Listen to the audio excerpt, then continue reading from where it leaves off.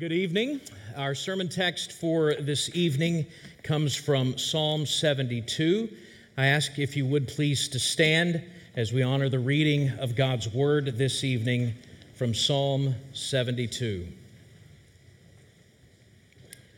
Of Solomon. Give the king your justice, O God, and your righteousness to the royal son. May he judge your people with righteousness and your poor with justice. Let the mountains bear prosperity for the people and the hills in righteousness. May he defend the cause of the poor of the people, give deliverance to the children of the needy, and crush the oppressor. May they fear you while the sun endures and as long as the moon throughout all generations. May he be like rain that falls on the mown grass, like showers that water the earth. In his days may the righteous flourish and peace abound till the moon be no more. May he have dominion from sea to sea and from the river to the ends of the earth. May desert tribes bow down before him and his enemies lick the dust. May the kings of Tarshish and the coastlands render him tribute. May the kings of Sheba and Seba bring gifts. May all kings fall down before him. All nations serve him. For he delivers the needy when he calls, the poor and him who has no helper. He has pity on the weak and the needy and saves the lives of the needy. From oppression and violence he redeems their lives, and precious is their blood in his sight. Long may he live. May gold of Sheba be given to him. May prayer be made for him continually, and blessings invoked for him all the day. May there be abundance of grain in the land on the tops of the mountains. May it wave. May its fruit be like Lebanon. May people blossom in the cities like the grass of the field. May his name endure forever. His fame continue as long as the sun. May people be blessed in him. All nations call him blessed. Blessed be the Lord, the God of Israel, who alone does wondrous things. Blessed be his glorious name forever. May the whole earth be filled with his glory. Amen and amen. The prayers of David, the son of Jesse, are ended. Thank you. You may be seated.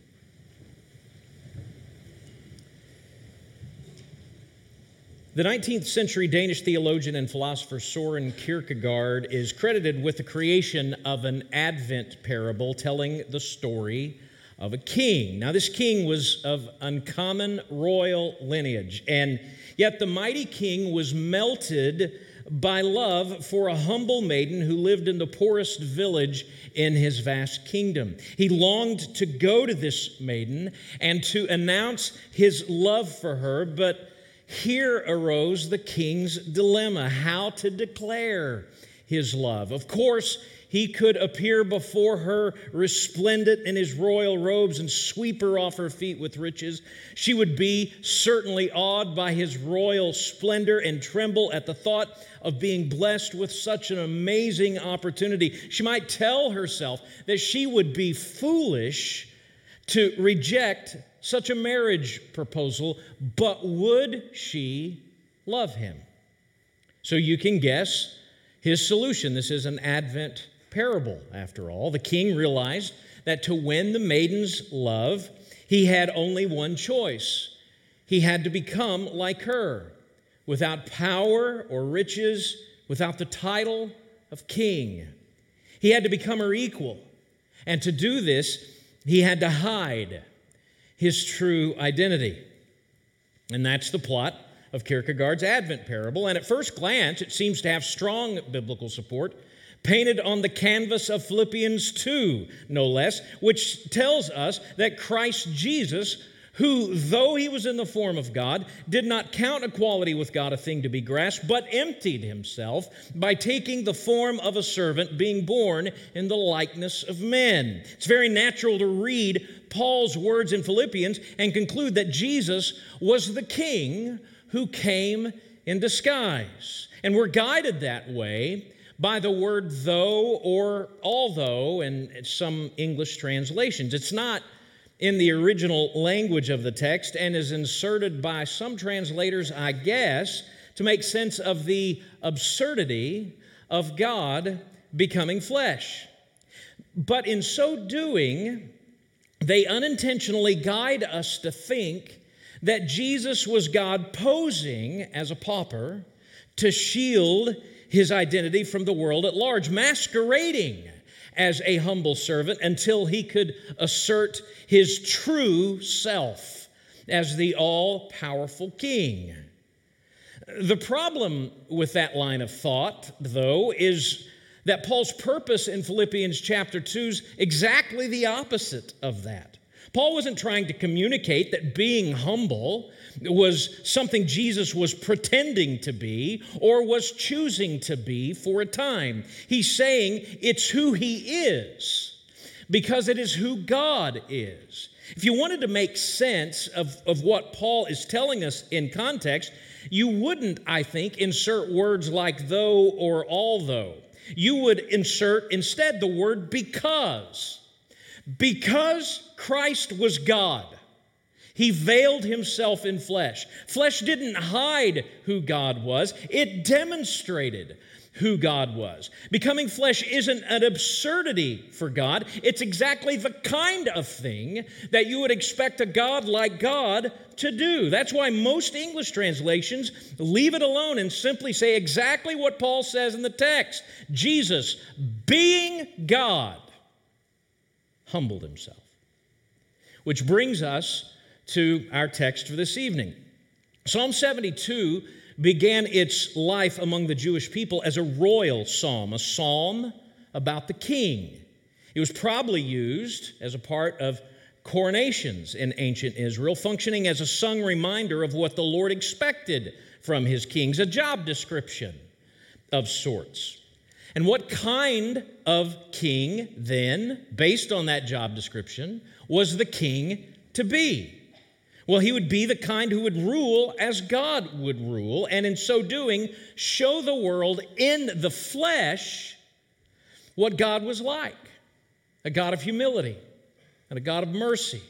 Because you see, in Hebrew thought, God was the true king of Israel. The flesh and blood kings were to only rule by virtue of God's delegated authority and by his standards. In fact, according to Deuteronomy 17:18, upon his enthronement, the king was to be given his very own special copy of God's law, and he was to diligently study it with the aid of Levitical priests so that he could understand God's role for him as a humble, merciful, God-picturing king.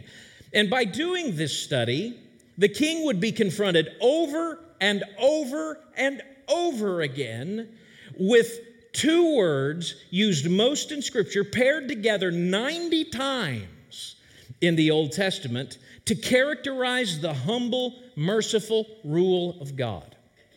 The words justice and righteousness. So what do those words mean? Justice in the Old Testament always references championing the rights of the weak, the poor, the orphans, the oppressed, folks referenced, as you noticed, frequently in Psalm 72. And the idea is very simple. If even the weakest among us are given their rights, then justice reigns for everyone. And righteousness is simply the standard of measurement for justice, the humble, merciful character of God himself. So when Psalm 72 starts with the words, "Give the king your justice, O God, and your righteousness to the royal son," it's setting the priorities for ruling Israel as God would have it ruled. But it's also acknowledging that these priorities, in order to be met, would have to be given by God.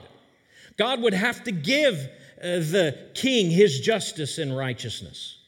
The human tendency is to busy ourselves shoring up our own power and our own privilege by preying on people vulnerable to our power and privilege. And despite all of their instruction to not do that, the kings of Israel shored up power and privilege and preyed on the vulnerable. The flesh that they carried always got the best of them, even the best among them. It even got to King David himself. So that's why the people started singing Psalm 72 with an eye toward a future king. The royal psalm became a messianic psalm, looking to the king who would show the world the kind of God that the Jewish kings had failed miserably at portraying.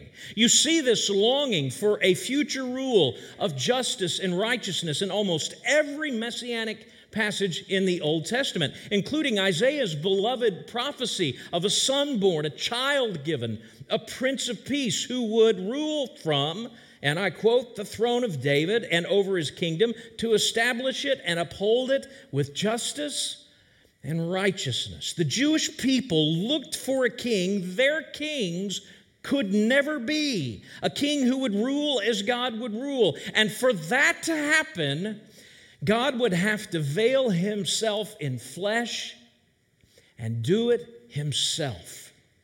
So Psalm 72 tells us why he was born poor, not to throw the world off of his scent, but so that the world would see God is one who defends the cause of the poor, Psalm 72:4. He was revealed to culturally marginalized shepherds, not to keep his identity a secret, but so that the world would see God is one who has pity on the weak and the needy, Psalm 72:13. And he was revealed to Gentile wise men, not as a part of God's marketing plan to get the word out beyond Israel, but so that the world would see God is one who transcends racial barriers so that all nations would call him blessed, Psalm 72:17. He was veiled in flesh so that the world would see that God is a God of justice and righteousness. He was veiled in flesh so the world would the Godhead see. He put skin on.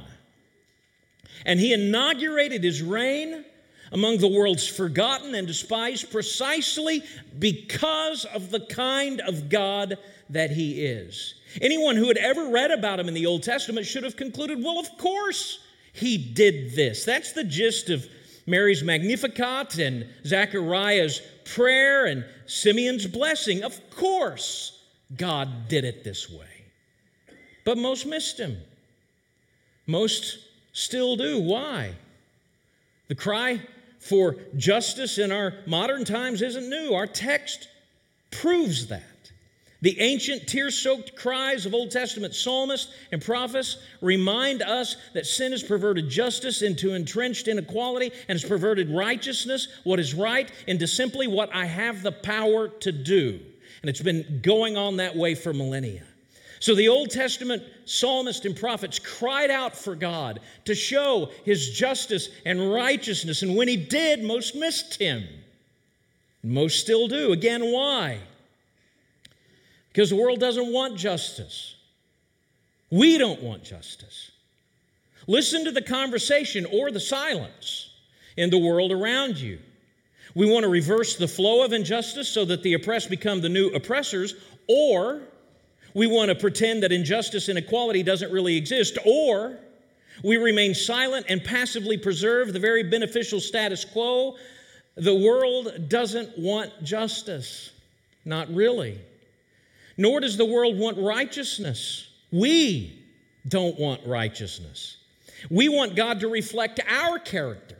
We don't want to reflect his. We want permission, is what we want. We don't want righteousness.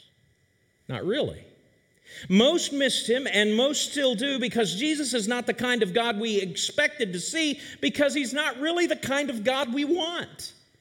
We want a God who has his thumb on the scale of our advantage and who measures what is right by what we prefer. In other words, we wouldn't know justice and righteousness if, say, it showed up with a star shining down on it to say to the world, here it is. Oh, wait! It happened just like that. And most missed him. Most still do.